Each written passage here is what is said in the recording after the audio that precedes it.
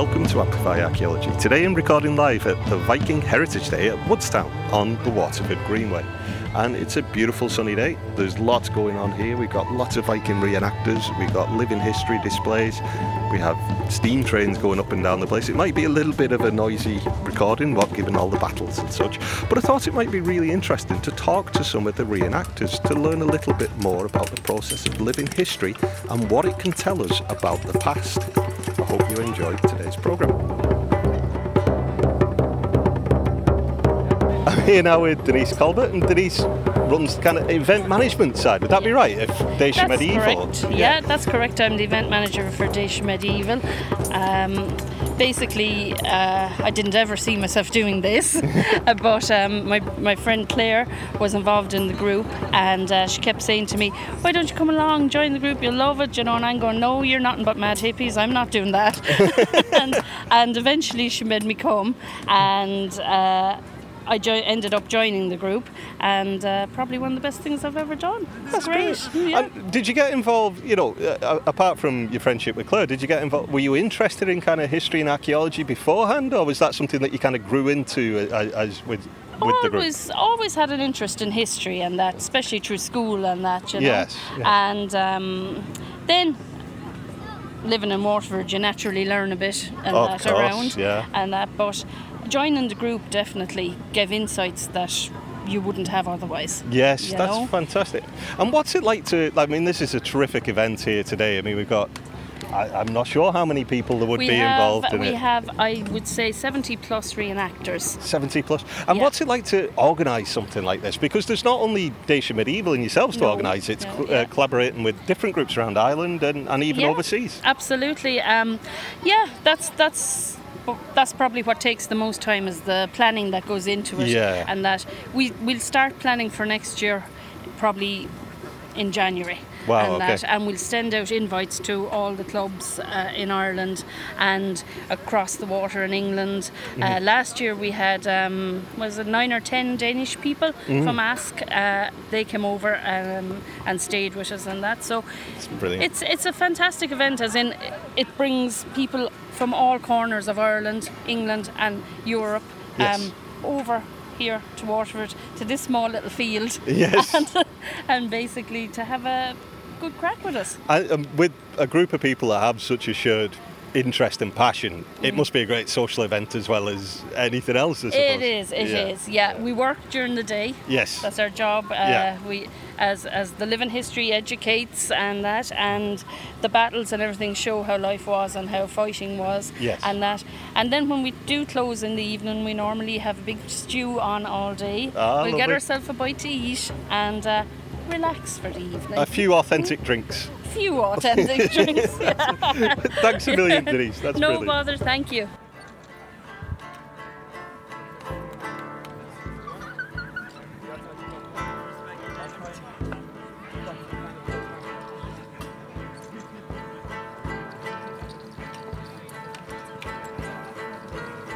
I'm here now with Jessica de Burke of Montague Heritage Services. Jessica, how did you become involved with living history?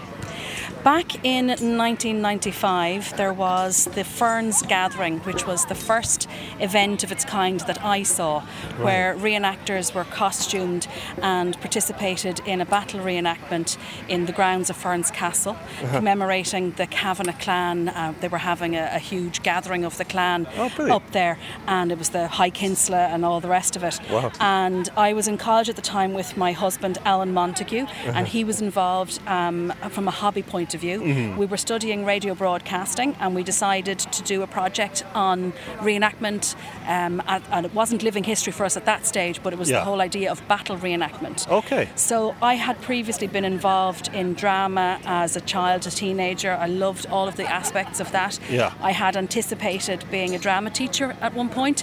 I went to various different things, and when I attended the battle reenactment in Ferns, I was just I was hooked on the drama, on the costume, and on the fun of it. Yeah. I had always enjoyed history whilst in school, but I didn't do it for the Leaving Certificate. Okay. So I just became involved from that side of it. Yeah. And thereafter, Alan himself set up Montague Heritage Services later in life.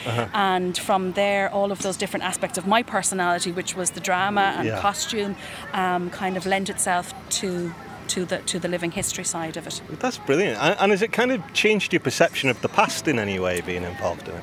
Absolutely. The strapline, a big PR moment for me now for Montague Heritage Services is bringing history to life. Yes, yeah. And the whole idea is that we try and make a tangible connection between the people who held those swords, who traded those coins, who made those bits of tablet weave.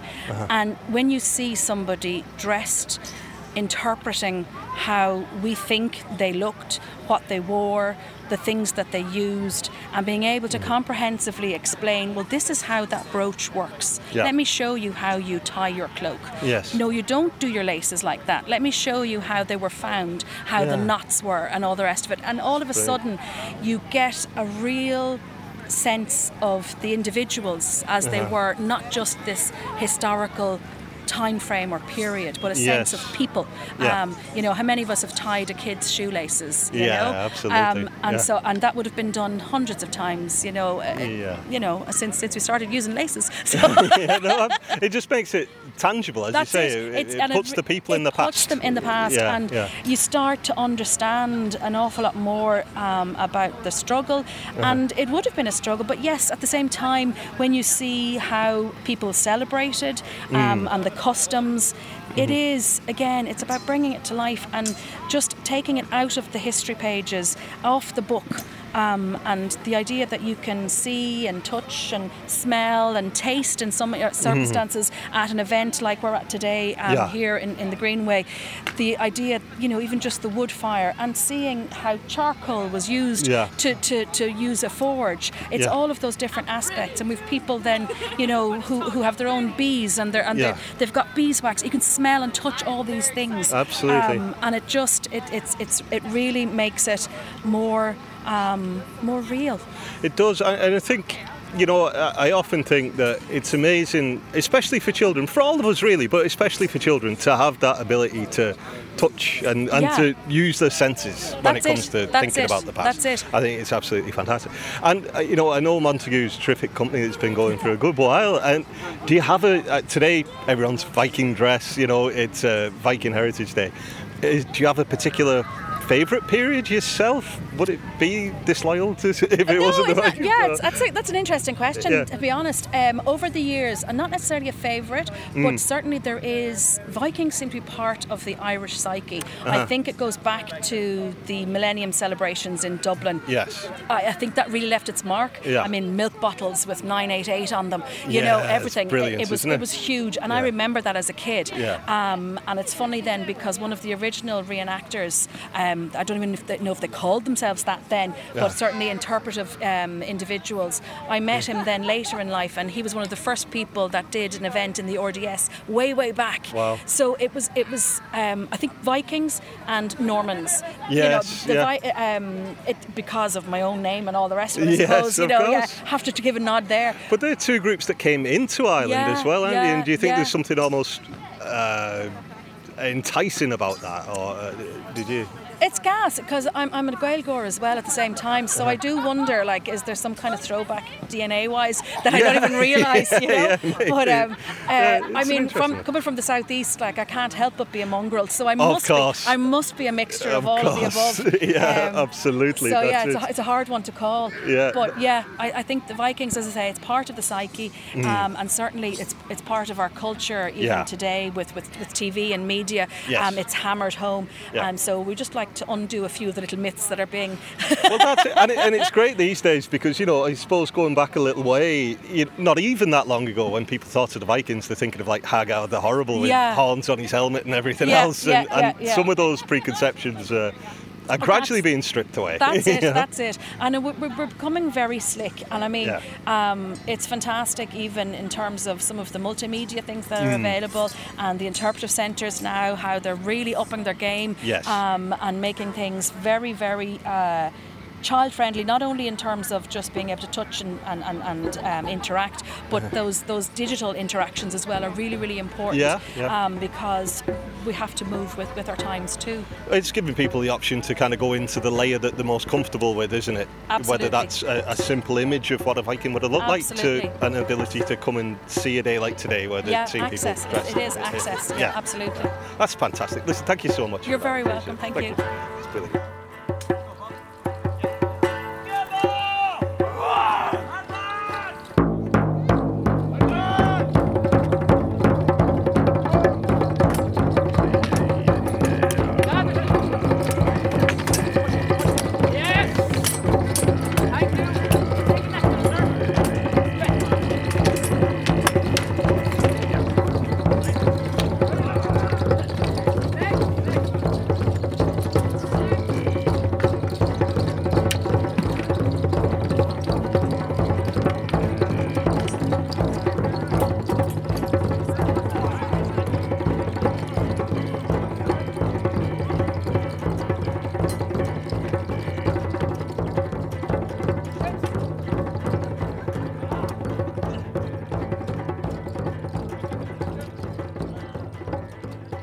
So I'm here now with Dolores Kearney, and Dolores, you're studying for a PhD in early medieval textiles, is that right? That's right, yes. I'm studying UCD, and it's about weaving stories, and it's the reconstruction of the manufacture, uses and discards of early medieval Irish textiles and cloths. Fantastic. So experimental archaeology, living history, that's a big part of you think. How does actually making the object, how does that shape your understanding? It shapes it enormously. It takes words, it takes the artefacts, it brings it to life, and it's very much gives me an understanding of how long it would take, what's the access to raw resources, skills.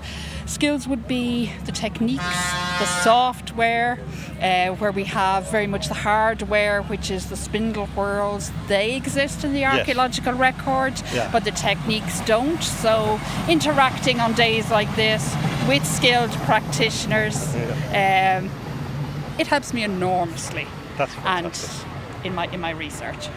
So a big part of it is trying it out, seeing what works, and those interactions with the living history organisations and the living history groups, do they really help to kind of shape the path of it in a sense? Do they kind of give you insights that you might not have been able to get otherwise, if that makes sense? It does make sense, and it certainly does. Like, obviously guided by the archaeological record, but it certainly gives me a broader perspective. Yes. And it gives the ability to look beyond and to inject life as such into artefacts, and it certainly could shape directions that my research will possibly go in. So it's very much it's a learning process even on a Sunday. Yes, here today. Absolutely. Research can be done. So, absolutely. That's it. That's fantastic. Listen, thank you so much, Dolores. You're very brilliant. welcome. Thank you.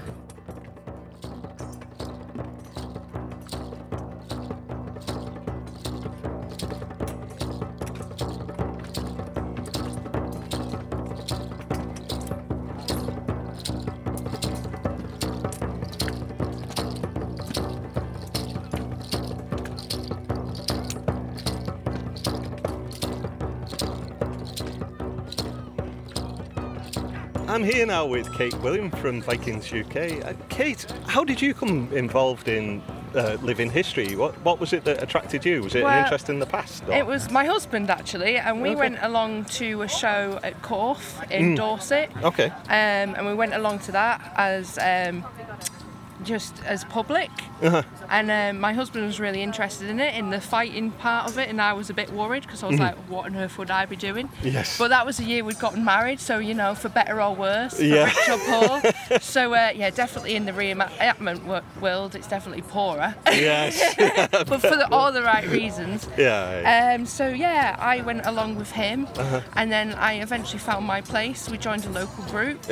He started training with the fighting. I taught myself embroidery. Okay. And I taught myself about the food side of it and everything like that. And 5 years later, we're over here in Ireland, and it's absolutely fantastic. It is. And do you find that it's a really big community that live in history? Yeah. And around the campfire of an evening as well, you're all telling your own sagas. There's sing-songs, and it's really good. Yeah. And you've got the wee children running around as well. That's fantastic. So we all look after each other. And has it changed your perception or interest in the past? Oh, it has. Yeah. I'm definitely more enthusiastic about learning about the past. Yeah. And learning about things that haven't changed so much. Yeah, okay. So I've got, on my female kit, I've got a toiletry kit. So I've got the tweezers and the toothpick and the nail file, and that hasn't changed. No. We still carry them around in our handbags. Yes. Whereas back in the Viking age, we would have hung it either off our brooches or off a belt. Yeah. So that's lovely to see. That's fantastic, isn't it? The more things change, the more some of these things stay the same, isn't it? That's it. That's brilliant. Listen, thank you so much. Oh, you're welcome.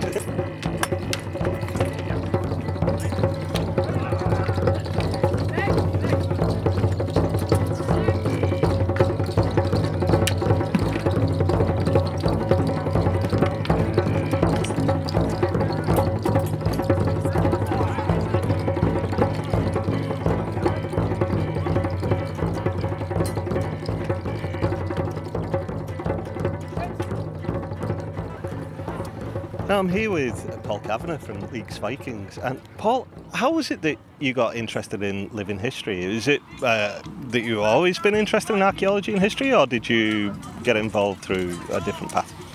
I always was interested, even as a teenager. My dad was always telling me about Irish history and our own family ancestry.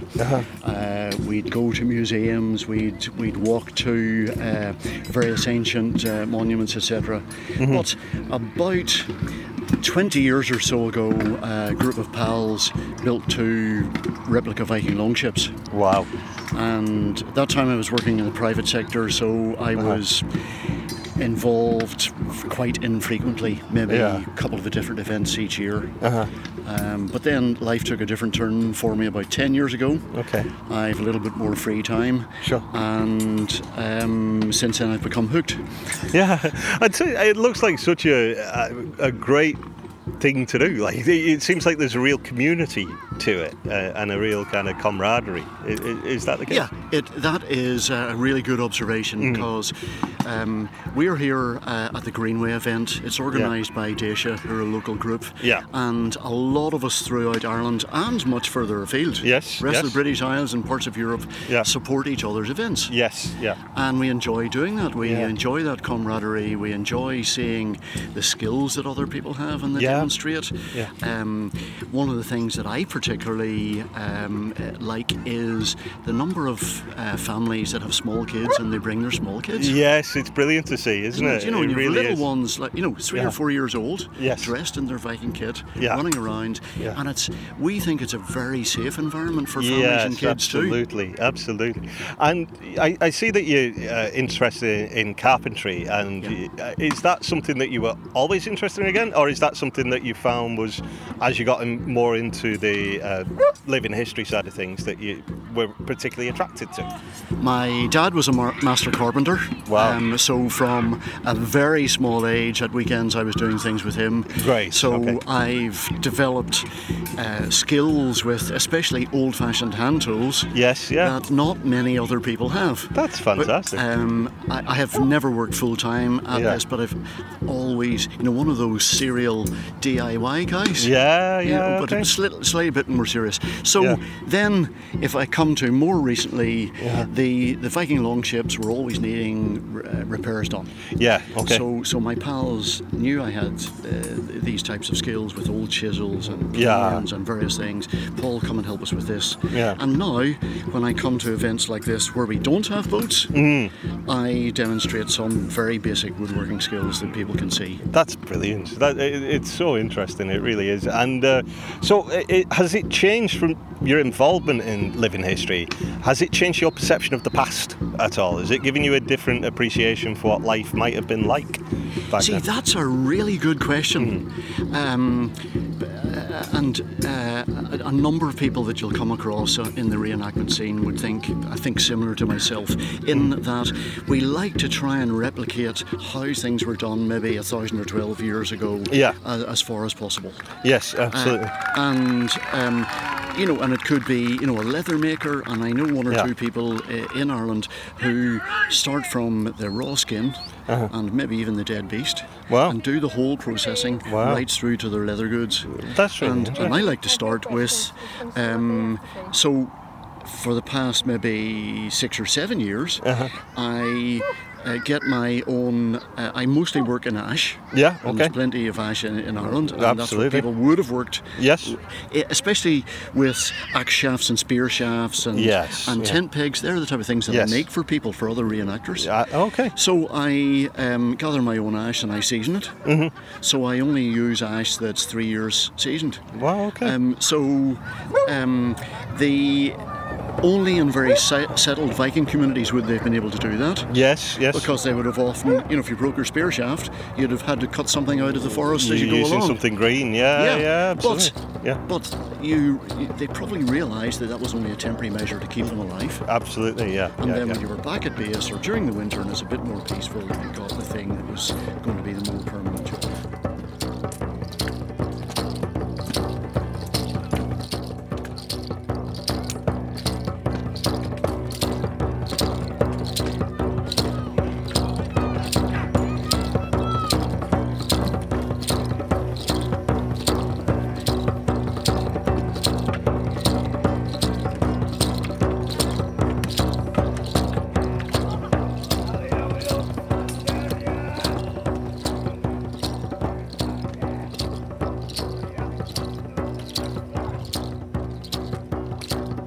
I'm here now with Ayana Raya, and Ayana, you're kind of focused very much on Nordic spirituality, like runic belief, shamanism.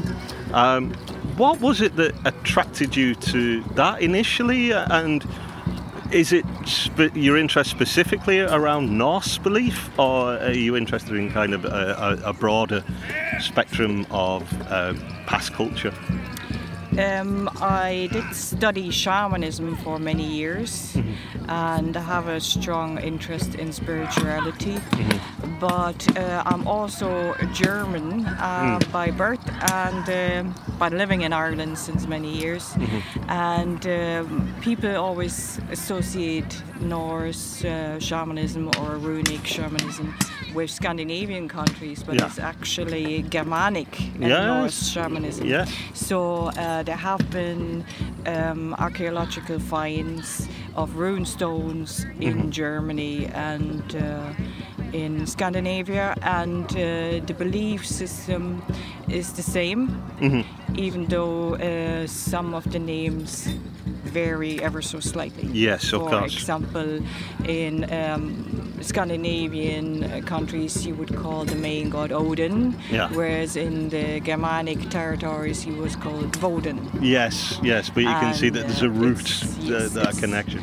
It's very connected. And how do you feel that when you're at events like this, do you feel that there's a great curiosity from the general public to understand, to have the runes read and to be involved? Do you find people here standoffish, or are they very curious and interested? No, quite the opposite.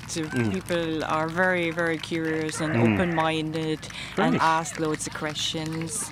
And I also make runic pendants because people often associate the runes with letters in the Viking alphabet, but they are symbols of power used for divination and manifesting things. Yes, okay. So I also make pendants for protection or healing, and so people often ask about the meaning and the mythology in general.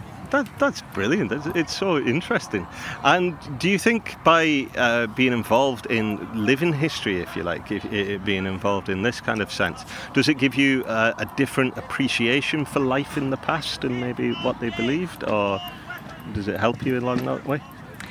It doesn't really change my opinion or my understanding of it, because I had the strong connection to the belief system before I started coming to the events. Actually, I even taught runes in a holistic college before I started coming to the events. Okay. But for me, it's a way of spreading the knowledge. Yeah, okay. I see myself also as an educator. Yes. To educate people about the Nordic belief system and the runes, and to spread the word about it. That's brilliant. Thank you so much.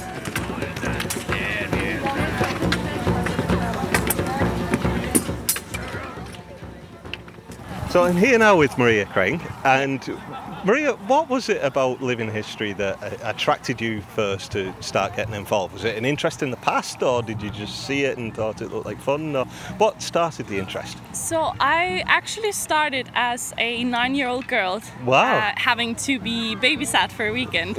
My mom didn't have time. She was going to another thing. So a friend of the family invited me along, and I just got sucked in. It was a weekend event, weekend long, and I met people my age having fun, and I mean, I met one of my best friends that weekend, and we're still talking today.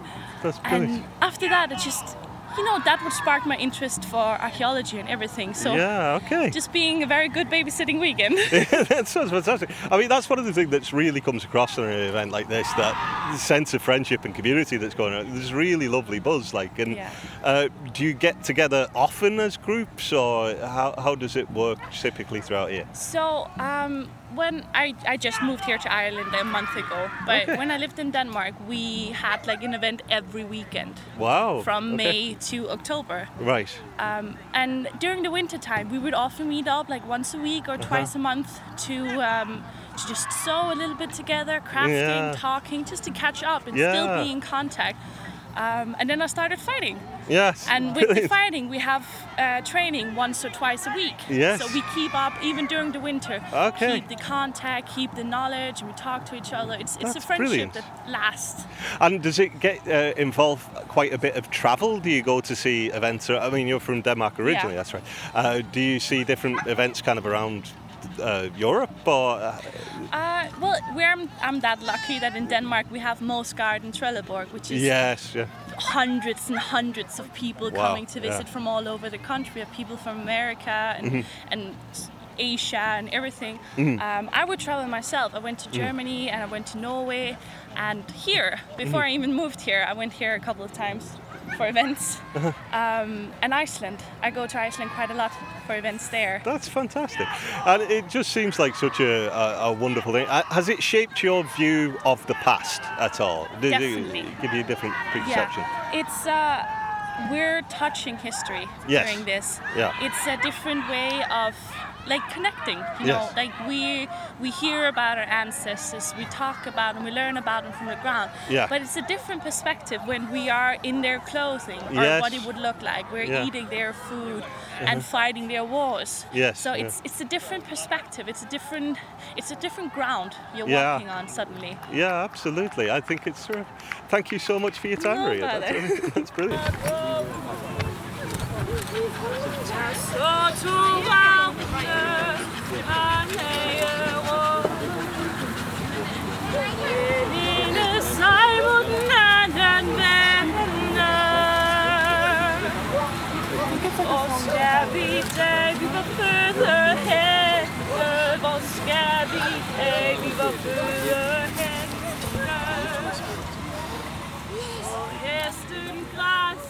Okay, I'm here now with Claire Horgan of Déise Medieval. Claire, how long have you been with Déise Medieval? I think it's about 6 years. Okay. And how did you come to be involved? Was there... Well, I was always really interested in history, and I went off to do archaeology as an evening course. But unfortunately, there was a family circumstances I had to cut short my studies. But I was always fascinated. So I actually saw an ad in the paper. Right. And I said, I'll give it a go. You know, it might be interesting. It might be a bit of fun. And I just got... It was a life-changing decision. I'm now I've spent all my waking hours thinking about how to improve, my clothes and all the things I own. And it's been fantastic, And, we got a Viking horn on the door. I think a battle's about to start. Yeah, they're getting mustered. One of the things I'm always really impressed by when we visit events like this, where you've got a range of different kinds of reenactors, is all the different specialisms, which really kind of recreates, I suppose, the specialisms that would have existed in the past. What's your particular area of interest, and is Vikings your favourite period? It wasn't, quite frankly, but since I got into the Vikings age, I found they're much more interesting people than I had first imagined. Okay. I had the typical idea that they were just pagan raiders and they just smash and grab raids. Yeah, sure. And they weren't, that there wasn't much really thought behind them. But I have to say, the more you study and the more you become interested.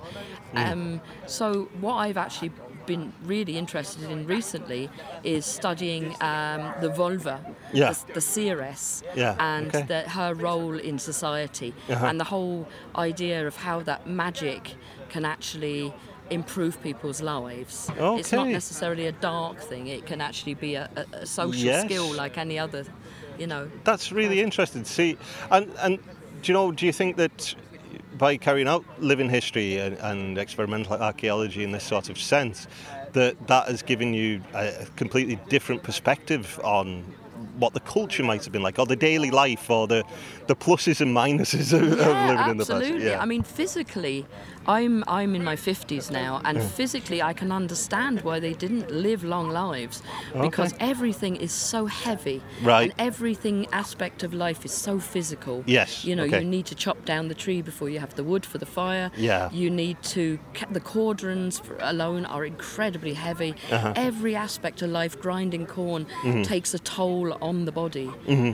So when you actually feel it in yourself, and you understand better the sort of degeneration of that lifestyle can wreak on you. Absolutely, and without the mod cons of modern medicine and dentistry in particular. Absolutely. And to the social side of being involved in a group like Déise Medieval, that must be one of the real wonderful aspects. I mean, you can see today that it's a really nice buzz. It's fantastic. We're like an enormous dysfunctional family, functional family, and because we all come from such different walks of life, but because we have this one interest that kind of binds us together, you get so many different kinds of people, and with different outlooks, but in general what I tend to find runs through it a very sort of liberal sensibility, a very tolerant sensibility, and as a very disparate group, you need that tolerant sensibility. Well, I think it makes sense to be tolerant when there's so many swords around the place. There is that. That's a good point, the most lethal weapon around here is that we have an enormous wooden spoon. Everyone's living in fear of that. Absolutely. Listen, that's absolutely perfect. Thank you so much. And just in time to miss the next train. Just for the train. Lovely.